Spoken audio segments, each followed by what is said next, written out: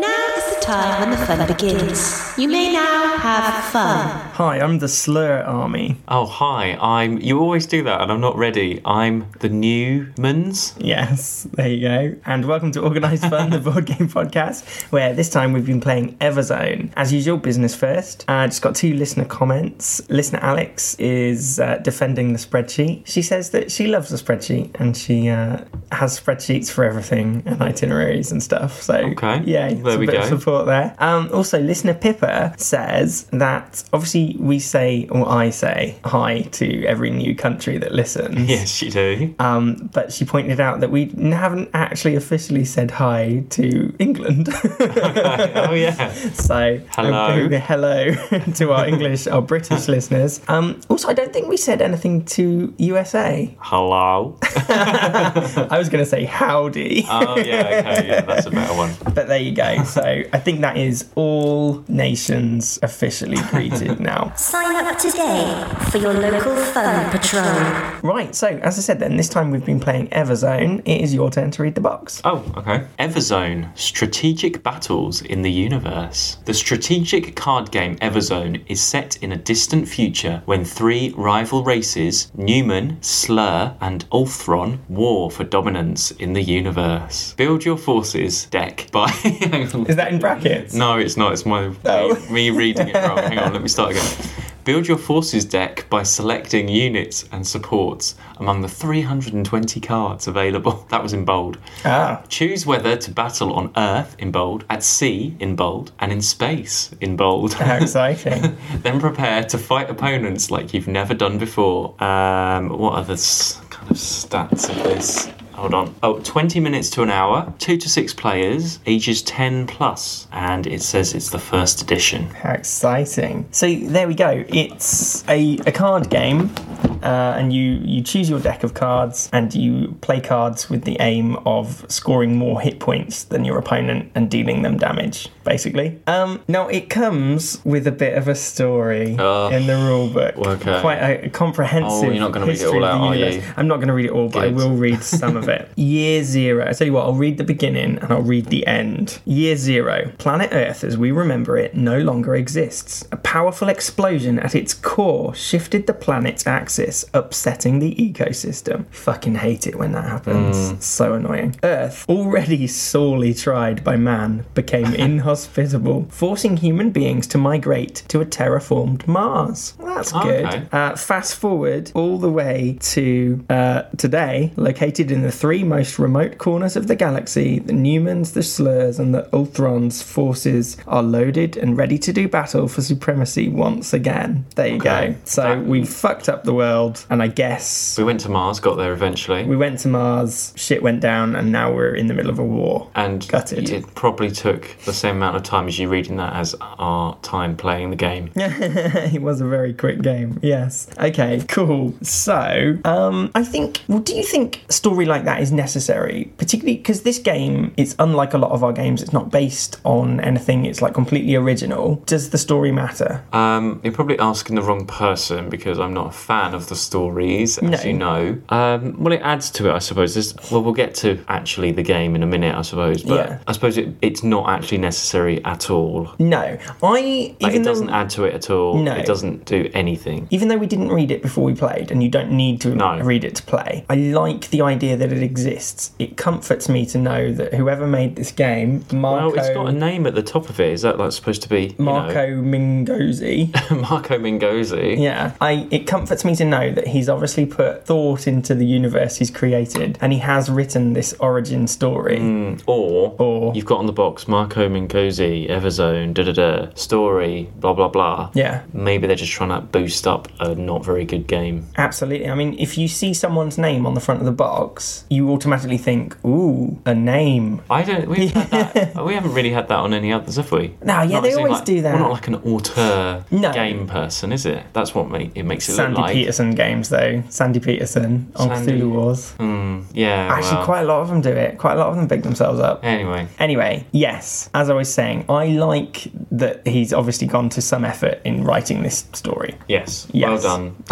Yeah. Well done, Marco Mingosi. Mark gives you his seal of approval. Without fun, there can be no function. Okay, so once you've chosen your faction, and well, the Newmans are kind of humans, aren't they? The Slurs are some horrible monster tentacle-y type things, and the Ulthrons look to be like robots, I think. Man, beast, and metal, I suppose. Man, beast, and bot. But yeah, like the basics, yeah. It's not exactly original. So the first thing you have to do is assemble your deck of 50 cards. Did you have a tactic when choosing which cards to put in your deck? Well, no, because I'd never played this before and I had no idea what I was looking for, so I just did the first 50. You just picked the first 50? Yeah. Okay, I also did a similar tactic, except I avoided repeats to make sure I had 50 different cards, just to get the widest card experience as possible. I've got Pandora and an Overlid. Ew, got Marine. I'll kill one Marine and the Oblivion. I've got my Swine Lid, Pandora, and the Vermin Horde.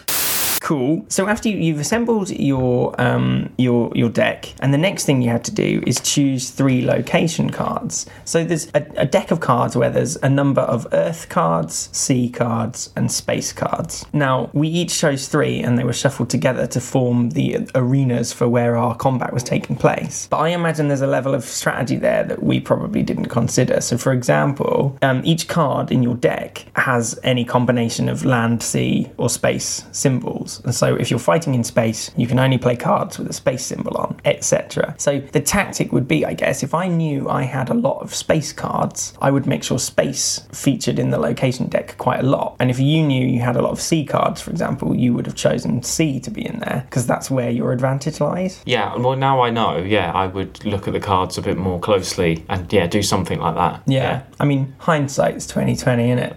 Well, yeah.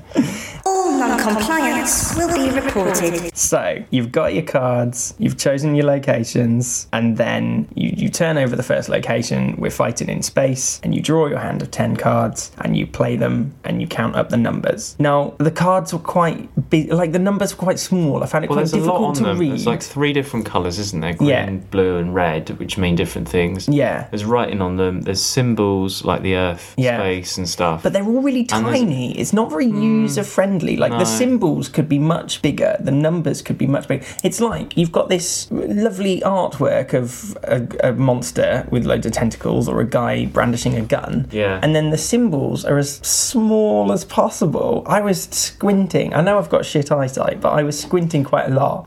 I couldn't read the numbers, and I couldn't... I mean, that's just me being a shit old man, but I think the cards could be a bit more user-friendly in their design. Is it 15 or 16? 16. That's a 16. 16.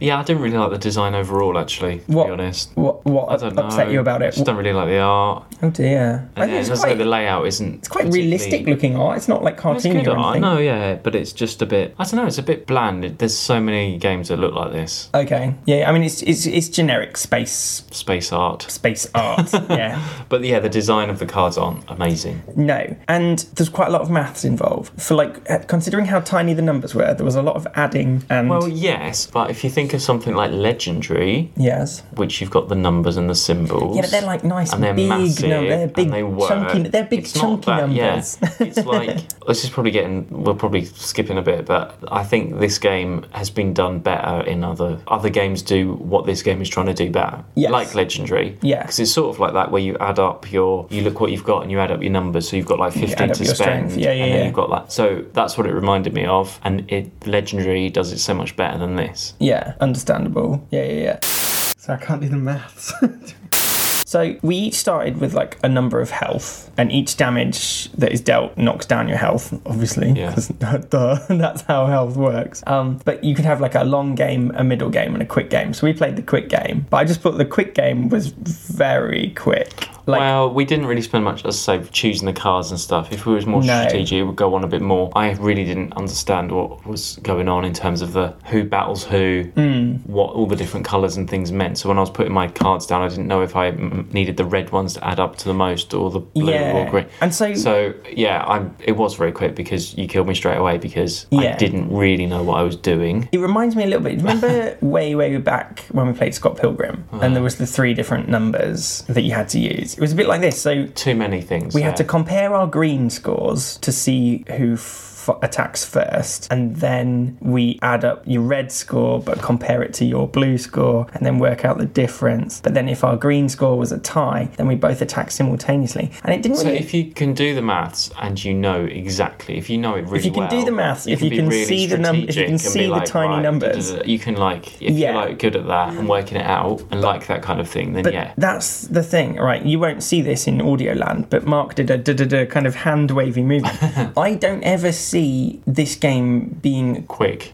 I mean, yes, all in all, it was very short, but I don't see the flow of turns being very quick because there's a lot of what's your number for this? Here's my number. I need to add this and do this and da. Do you know what I mean? And other games, I mean, we've said in the past, haven't we, that once you've played a few rounds, then you just zip through and it becomes quite smooth and quite easy. Whereas this one, there's just a lot of maths, a lot of adding. Yeah, I didn't really like it. Fair enough. Lovely. Quite blunt. No, I was going back to the quick game. So the quick game, you start with 10 health, but in one round, I dealt 8 damage to you, didn't I? Yeah, and that was why the game was so short. Yeah, and I think... But even, what does it go up to on the long game? What, 100? Well... I suppose that would be a longer game, 100. Your scorecard goes up to 100. It's in tens, isn't it? But in the rule book, I think it was just long game is 30, middle game is 20, short game is 10.